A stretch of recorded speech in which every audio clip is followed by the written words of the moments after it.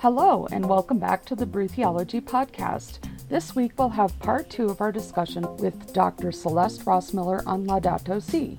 So please join us for the conversation. I hope you enjoy it. If you want to know more about Brew Theology, you can find us at brewtheology.org.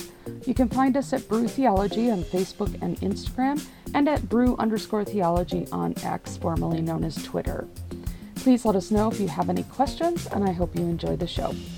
So as we move from the biblical ground, he then moves into the human roots of the ecological crisis. Would you like to kind of guide us through that? And I feel like after listening to you talk about this before, he very clearly places the cause of much, if not all of this, on humans. And he doesn't waver on that. He's very plain about that. He definitely is plain about that he isn't just on a rant. He has an enormous amount of good things to say too. So the human roots of the ecological crisis, at the beginning of every chapter, there's one paragraph that is sort of the introduction to the chapter. So let me just read that. It says, "It would hardly be helpful to describe symptoms without acknowledging the human origins of the ecological crisis. A certain way of understanding human life and activity has gone awry to the serious detriment of the world around us. Should we not pause and consider this? At this stage, I propose that we focus on the dominant technocratic paradigm and the place of human beings and of human action in the world." And so let me just read you the segments of this chapter. There's 3 major segments: technology, creativity, and power. That's the first segment. The second one is the globalization of the technocratic paradigm. And the third section is called the crisis and effects of modern anthropocentrism, with breaking that down into practical relativism, the need to protect employment, and new biological technologies. So under technology, creativity, and power, he says it is right to rejoice in the advances in digital revolution, modern medicine, information technology, airplanes, automobiles, electricity, the telegraph, railways, transportation, and so on, and nanotechnologies. It is right to rejoice in these advances and to be excited by the immense possibilities which they continue to open up before us, for science and technology are wonderful products of a God-given human creativity. The modification of nature for useful purposes has distinguished the human family from the beginning. Technology itself expresses the inner tensions that impels humanity gradually to overcome material limitations, and talks about some of the countless evils that have been remedied that used to harm and limit human beings. Yet, a couple paragraphs later, he says, yet, it must also be recognized that nuclear energy, biotechnology, human information technology, knowledge of our DNA, and many other abilities which we have acquired have given us tremendous power. More precisely, they have given those with the knowledge, and especially the economic resources to use them, an impressive dominance over the whole of humanity and the entire world. Never has humanity had such power over itself, yet nothing ensures that it will be used wisely, particularly when we consider how it is currently being used. And he mentions nuclear bombs, the array of technology which Nazism, communism, and other totalitarian regimes have used to kill millions of people, to say nothing. I mean, obviously, nuclear bombs are completely on our doorstep. But it's also interesting now here, 8 years later than he wrote this in 2015, how you have the scientists who are developing AI, artificial intelligence, have started coming forward and saying, whoa, we need some moral guidelines here about where to say enough is enough. Parallel to what the nuclear scientists said as they developed nuclear weapons. oh my gosh, what have we done and what had we better do here to put some limitations on this? So he really gets into, he says, we are not completely autonomous beings. We belong in communities, concentric communities, from family to larger family to societies to nation states and so on, and to the earth itself, to ecosystems and bios and so on and so forth. Human beings are not completely autonomous. Our freedom fades when it is handed over to the blind forces of the unconscious, of immediate needs, of self-interest, and of violence, he says. In this sense, he goes on, we stand naked and exposed in the face of our ever-increasing power, lacking the wherewithal to control it.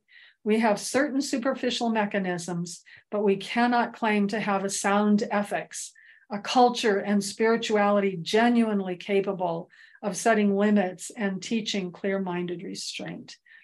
And so he uses the term technocratic paradigm. So technocracy, the rule of technology.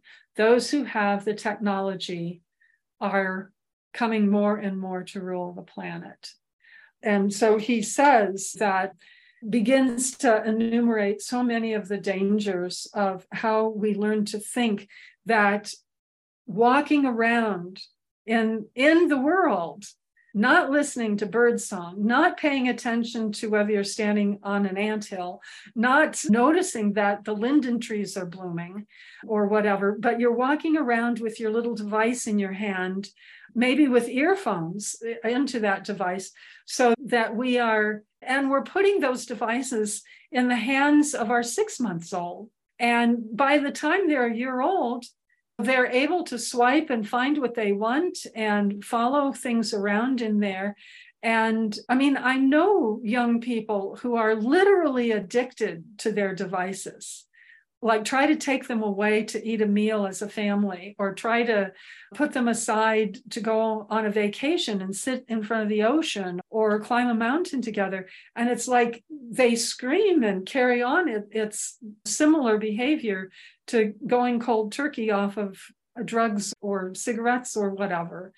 And so his concern is that the paradigm of this technology, and to some extent, some people wanting to claim all we need is technology to heal the planet.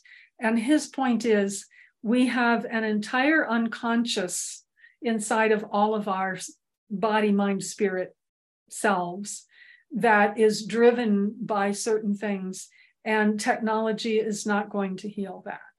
And so to come to having a moral stance and a choiceful way of wanting to interact with the life world in which we live is just a huge, important piece that we have to take into consideration. And he says ecological culture cannot be reduced to a series of urgent and partial responses to the immediate problems of pollution, environmental decay, and depletion of natural resources. There needs to be a distinctive way of looking at things, a way of thinking, policies, an educational program, a lifestyle, and a spirituality which together generate resistance to the assault of the technocratic paradigm. Otherwise, even the best ecological initiatives can find themselves caught up in the same globalized logic. And just that term, globalized logic, partly he addresses in here too the importance of place, the importance of your locale, and of being familiar with how to live in that particular place. So modern anthropocentrism, I talked about, like with the idea of Vitruvian man, the humanity is the lord of the household. And he talks instead of the reality of limits, that we are taking up way too much space on the planet. It's part of the destruction that he talks about in chapter 1, the loss of biodiversity, the pollution of the waters, and so on and so forth. But in any case here, let me see if there's any more that I need to say about this. He says that technology has an internal logic that completely invades our consciousness and creates its own demands. Those who wield it do so from a position of power that disincludes most people and countries, promoting vaster inequities, and its ongoing development contributes to resource depletion and pollution. Look up Bitcoin factories, and when all of your electricity needs to go off because of blackouts, because of heat waves or snowstorms or something, Bitcoin factories get to keep going. So the need to set limits, seek beauty in other ways, question power, including biotechnology, and constant use of communication technologies, and replace the deep anthropocentrism of our cultural mindset with the recognition of complete interconnectedness of all things on the planet and in the cosmos. So that's that chapter. Yeah, so the Pope, he coins this term integral ecology. And so can you just define that, and how does that impact this discussion of climate? Yes. Let me read from paragraph 139. This is where he uses the term and sets it forth. When we speak of the, quote, environment, what we really mean is a relationship existing between nature and the society which lives in it. Nature cannot be regarded as something separate from ourselves or as a mere setting in which we live. We are part of nature, included in it, and thus in constant interaction with it. Recognizing the reasons why a given area is polluted requires a study of the workings of society, its economy, its behavior patterns, and the ways it grasps reality. Given the scale of change, it is no longer possible to find a specific, discrete answer for each part of the problem. It is essential to seek comprehensive solutions which consider the interactions within natural systems themselves and with social systems. We are faced not with two separate crises, one environmental and the other social, but rather with one complex crisis, which is both social and environmental. Strategies for a solution demand an integrated approach to combating poverty, restoring dignity to the excluded, and at the same time, protecting nature. So we know that in the last number of years, for example, migration of human populations has become a massive reality. Millions moving from out of Syria and out of Turkey after the earthquake and out of the Ukraine because of war, and from places in Africa because of, quote, small wars going on in Nigeria and now Sudan and Somalia, so on and so forth. People from Central and South America moving this way, a lot of these are climate refugees. There have been a lot of scholars and social observers saying that Syria, the war in Syria, is partly because of climate change there and of what's happening with how the government is handling the heat waves that have diminished crops and so on there. And if we don't want to cope with migrants, we have to do something about climate change and how it's impacting, especially the poorer parts of the world, where people simply want to feed their families and want to live. So if your listeners have not seen the movie called The Letter, I think you can find it just on YouTube. It's on YouTube. Yeah.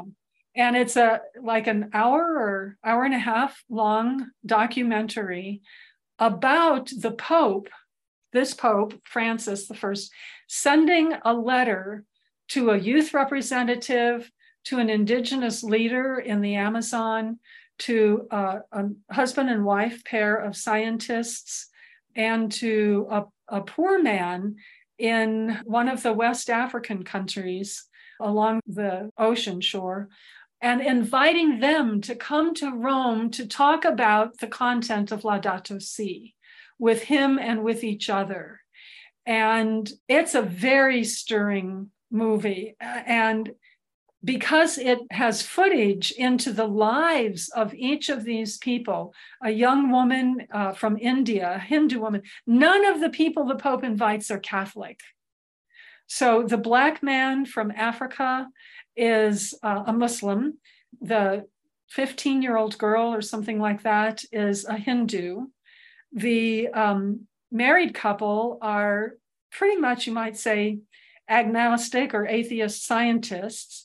And the indigenous man from the Amazon, a chieftain of his people in the Amazon, has his Amazonian native religion, indigenous religion, that is common only to his little area of the Amazon. So you actually learn about the worldviews of these people and how those worldviews impact their interest and involvement in ecological change. But what you also see is how integral ecology is wound up with societal realities that are the same but different, you might say, in each of these places. The same in that they are all dreadfully impacted by watching what's happening to the earth in each of these places, and what's happening to their societies, what's happening to the children in the societies, what's happening to, the indigenous man has his life threatened by the corporate thugs who want to mow down the Amazon rainforest.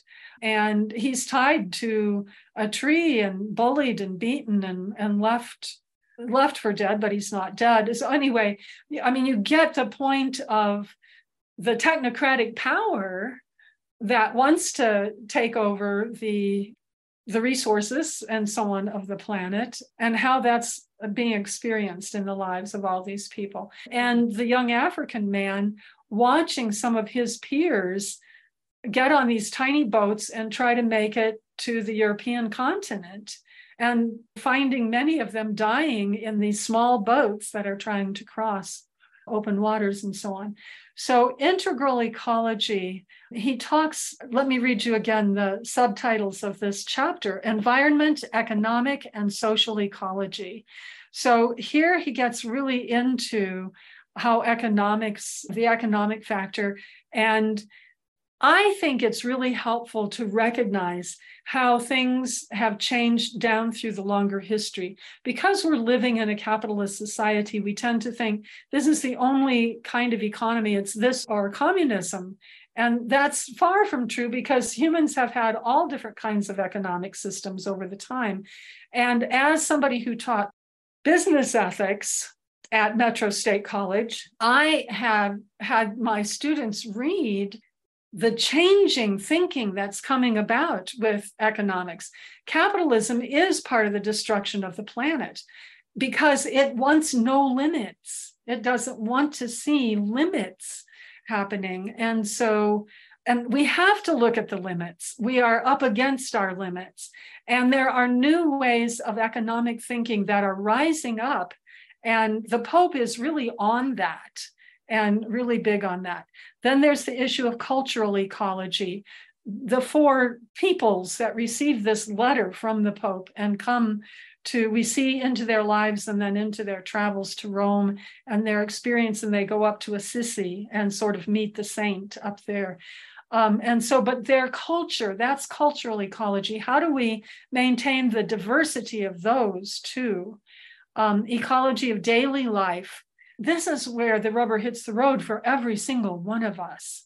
What is the ecology of our daily life? What are our food choices? What are our transportation choices? How do we spend our time? How do we interface with our own little bailiwick that we live inside of? The principle of the common good, that's another huge Catholic social teaching, that it's not individualism. That is a difficult moral reality. The common good in private property, in issues of private property, in issues of the choices we make in our governing, and so on and so forth.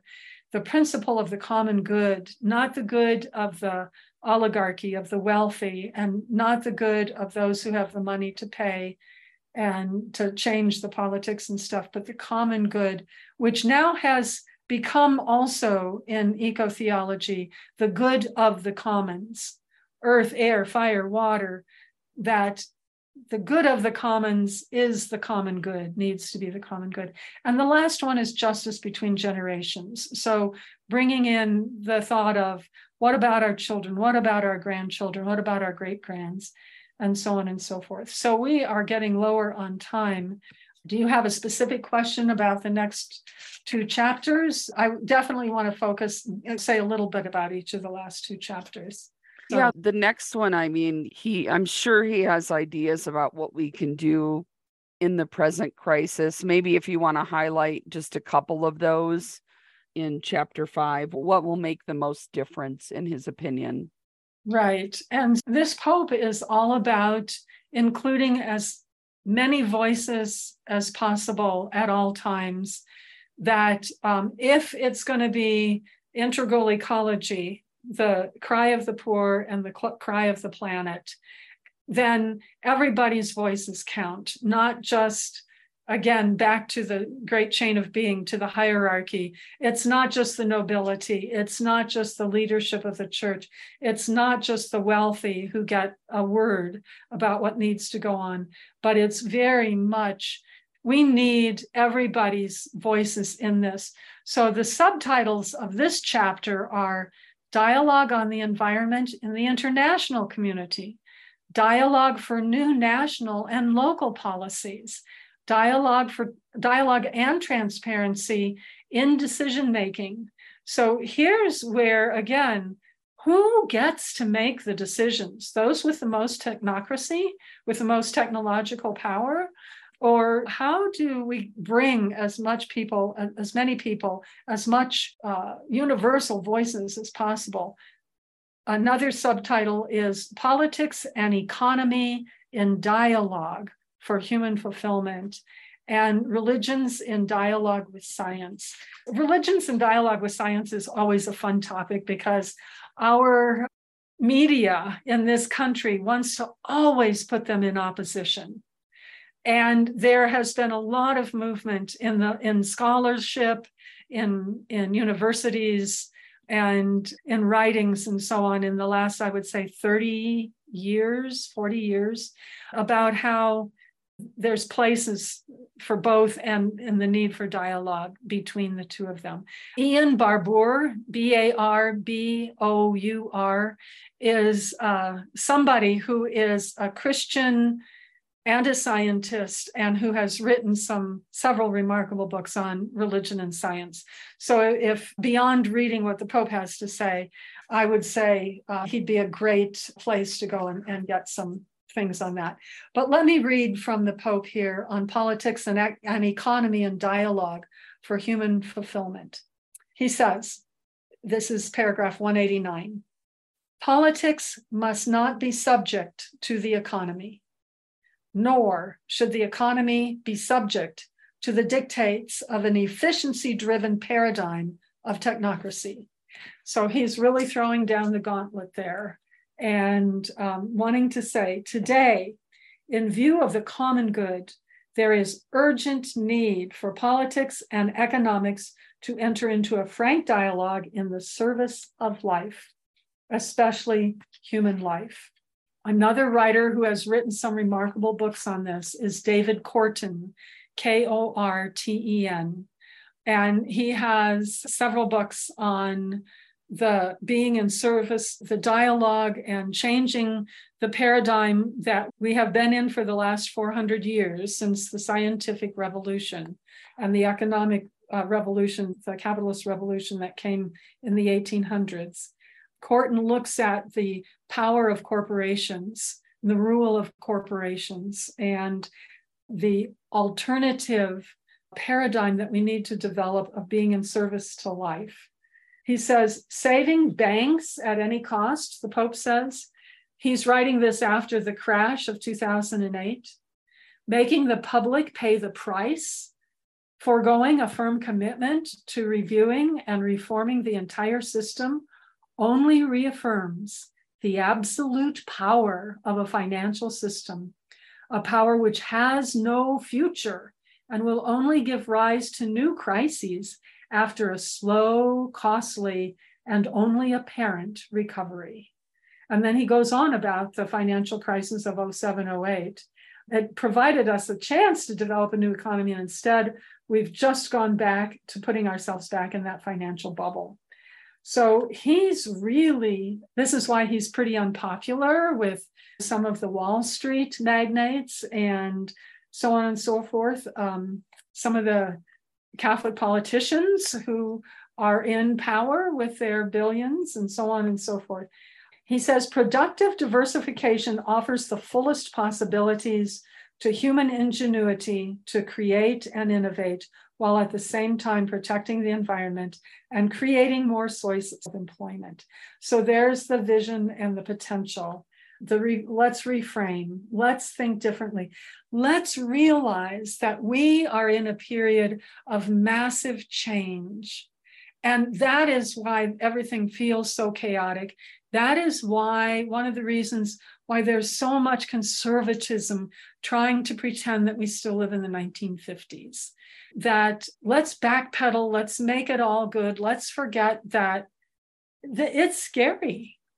The times that we live in right now, it's scary in so many ways. Janelle could go on for the next hour about all of the ways, all of the things that are crashing way ahead of what science even thought was going to crash, when it was going to crash. And so it's not to say that it's not scary, but he is saying, and let me maybe make the transition into chapter 6, because he's saying chapter 6 is ecological education and spirituality. We think the stories we want to hold on to, the stories that can enhance our lives, are already here for us, including the biblical story, are already here for us to enter fully into, but it takes a conversion of mindset. He talks about the ecological conversion. It takes a new lifestyle. And so if we just realize that there are so many writers and change makers right now who are working to change the economic paradigm. And all of this happens somewhat slowly, but it's in progress. It's happening right now. And there are people who are purposely trying to live a simpler lifestyle. And I mean, all of the things that we talk about, like electric vehicles and solar panels and all of that kind of thing, we know that there's nothing on planet Earth that is going to be perfect. And so some of the lithium and the precious metals that are going into making of solar panels and so on and so forth, batteries for cars, are also part of the problem, but helping us to move toward a better solution. The lifestyles of those of us who live in America, even if we are more on the working class than on the managerial class, all of our lifestyles in this country have a major impact. Think about if you're having a baby, all of the items that we need these days to make life with a baby. And even the poor people in this country are trying to get the car and need them. We need them. Get car seats and all of the toys, all of the plastic toys, all of the technological toys for kids, all of the things, and the way that we eat. So the Pope talks about our obsession with a consumerist lifestyle, above all, when few people are capable of maintaining it, few people worldwide, can only lead to violence and mutual destruction. So he says, no system can completely suppress our openness to what is good, true, and beautiful, or our God-given ability to respond to divine grace at work deep in our hearts. And he talks about social pressure and how much we are affected by constant onslaught of advertising, constantly needing new things. He says purchasing is always a moral and not simply economic act. Today, in a word, the issue of environmental degradation challenges us to examine our lifestyle. So he says we need to educate in every means we can, every educational system, religions, every place that we can, all layers from preschool through college and postgraduate school, educating for the covenant, and religions in their bully pulpit, educating for the covenant between humanity and the environment. We have lived inside of a utilitarian mindset with individualism, unlimited progress, competition, consumerism, the unregulated market. These are our stories that we have imbibed. And he says this has to change, and cultivating new ways of life. Then he starts talking in terms of what it can be. There is a nobility in the duty to care for creation through little daily actions. And it is wonderful how education can bring about real changes in lifestyle. We must not think that these efforts are not going to change the world. They benefit society, even the small acts of love, giving dignity to other people. So he compares, and this is a phrase that I think belongs to John Paul II, 2 popes back, who talks about the culture of death versus the culture of life.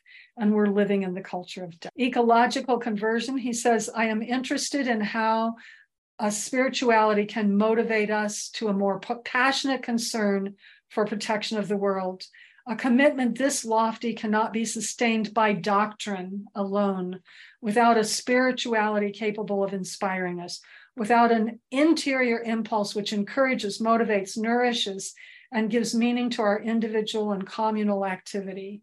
And then he gets into the life of the Spirit and how that includes a deep love of other creatures and a deep love of the mountains and forests and oceans, and talks about how Christ has taken unto himself this material world and now risen, is intimately present to each being, surrounding it with his affection and penetrating each being with his light.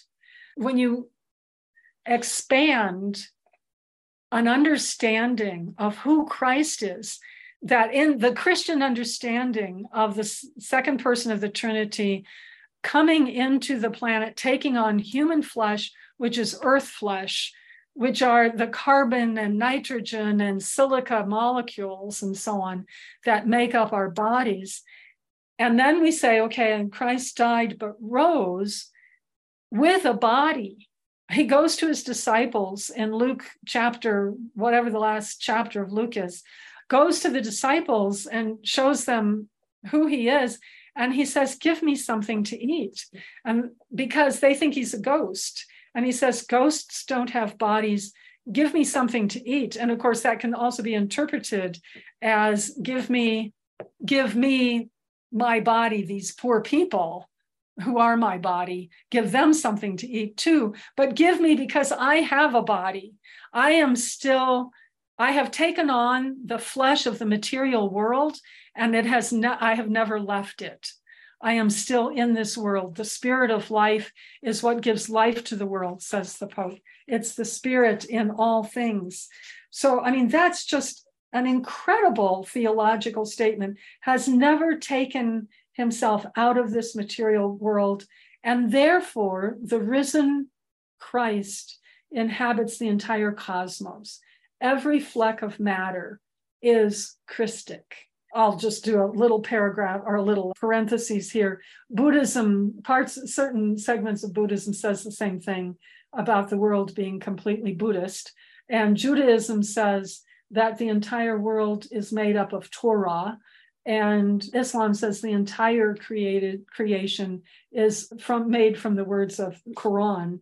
So pick your religion. It still is saying all of matter is sacred. All of matter is shot through with the most intense, marvelous mystery. So how do we live? How do we find joy in serving the creation in this time as it crashes and as we are called to change ourselves, to live as Christians, the Pope is saying, I'll go back to the Pope's language, how do we live as Christians in the midst of this? And as a Catholic or the high liturgical churches, Episcopal, Lutheran, Methodist, who use the Eucharist as part of their communion of body and blood of Christ, paragraph 236 is this immense reflection on the meaning of Eucharist, of taking into our bodies in an intimate way the depths of a fragment of matter, which is God, which is what you could say we do with every bite that we take. So what kind of food should we be eating and buying and supporting and so on? So he ends with the whole thing with two prayers that he wrote, a prayer for our earth and a Christian prayer in union with creation. And basically praying that we can change, that we can embrace every poor person and creature, that we journey toward the infinite light. And we thank God for being in this world every day, ourselves, God with us, encourage us in the struggle for justice and peace. So anyway, any last questions or comments? Yeah, I think just the final bit personally for you would be, where do you find hope? And yeah, where do you find hope?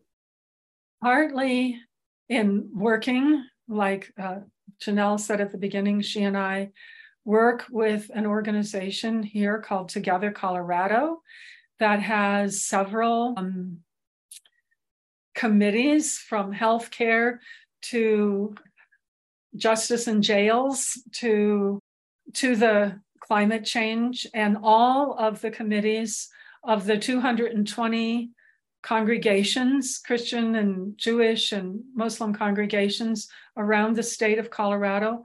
All of those 220 organizations, churches or religious affiliations, are doing what they can, having their members address these various issues in our Colorado legislature, and helping to try to elect people to national and city groups that are going to care for the common good. And that's just one organization out of millions and millions around the world. There are millions of organizations. Janelle, help me. What's the name of the man who started 350? Bill McKibben. Yeah, Bill McKibben has started 350.org and now Third Act for old people to get involved. But this is a businessman who is trying to turn business green. And he wrote a book about all of the small organizations that he started to hear about when he was going around promoting his book on natural capitalism. And so anyway, and he said there's like millions of these nonprofit organizations that are like Sierra Club and the Nature Conservancy are some of the great big ones, but there's all of these small ones. There is a knowing that we need to change. Part of that knowing shows up as resistance, like, oh my God, no, let's just keep what we have. It's just fine the way it is. Well, it's fine depending on how it serves you if you're in the upper echelons. But change always comes from a groundswell, from underneath. And Thomas Berry talks about the dream of the earth. We are of the earth. And how is the earth dreaming through us of the change? Yesterday, in the perspective section, the opinion section of the Denver Post, there was a long article by a Cheyenne chief whose Cheyenne name is Yellowbird, but he's talking about how we need the wisdom of Native Americans and other indigenous peoples who have maintained a knowing of how to interface with the earth. And so the European mindset that came to this country and has had and lived by the domination mindset is now being met even in the Denver Post by a Native American, an indigenous person speaking to us in this common kind of way. So So that's where I have hope, that there are voices, there are movements, there are people who are gardening in their backyards and on their lanais and so on and so forth, to begin to do local food and go to farmers markets and eat less meat, at least one day a week, no meat or whatever, going vegan. There's just a lot that's happening. It's not happening much in the corporate world. It's going to need to be the groundswell, and there is a groundswell. Well, Celeste, thank you so much for your time and the education, the passion, the work that you do in the world, and specifically there in the beautiful state of Colorado. Hope you're enjoying that. I miss it every day.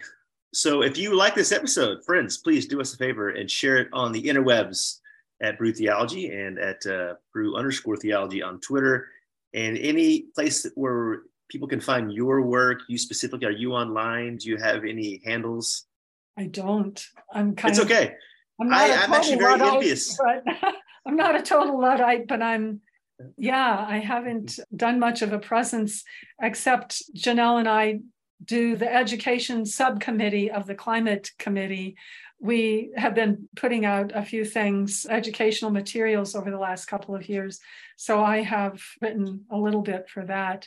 Yeah, I mean, unfortunately, as an adjunct teacher at 3 different schools, occasionally 4, I have not made time to do the writing, just keeping up with the daily classwork and that kind of thing. So I was putting my effort into the students in front of me, about 150 students a semester, in areas like ethics, business ethics, world religions, and so on and so forth, and bringing strands of this into whatever I taught. So that's kind of where I can send you a lot of syllabi for some of those things, can send you some book lists, but yeah, I don't have much of an online presence, I don't think. So, well, if anyone would like to reach out to you, is it okay if they reach out to us and we make a connection? Yes. Okay. We can absolutely do that. So if you'd like to talk to Celeste and maybe have her speak on Zoom to a community, or just talk to her more about her work, just reach out to us and we'll make a connection for you. Thanks so much for listening to the Brew Theology podcast. If you have any questions, you can email Ryan or Janelle at brewtheology.org. If you want to learn more, you can find us at brewtheology.org. You can find us at Brew Theology on Facebook and Instagram, and Brew_Theology on X. Thanks so much for listening, and we hope to see you next time. Cheers.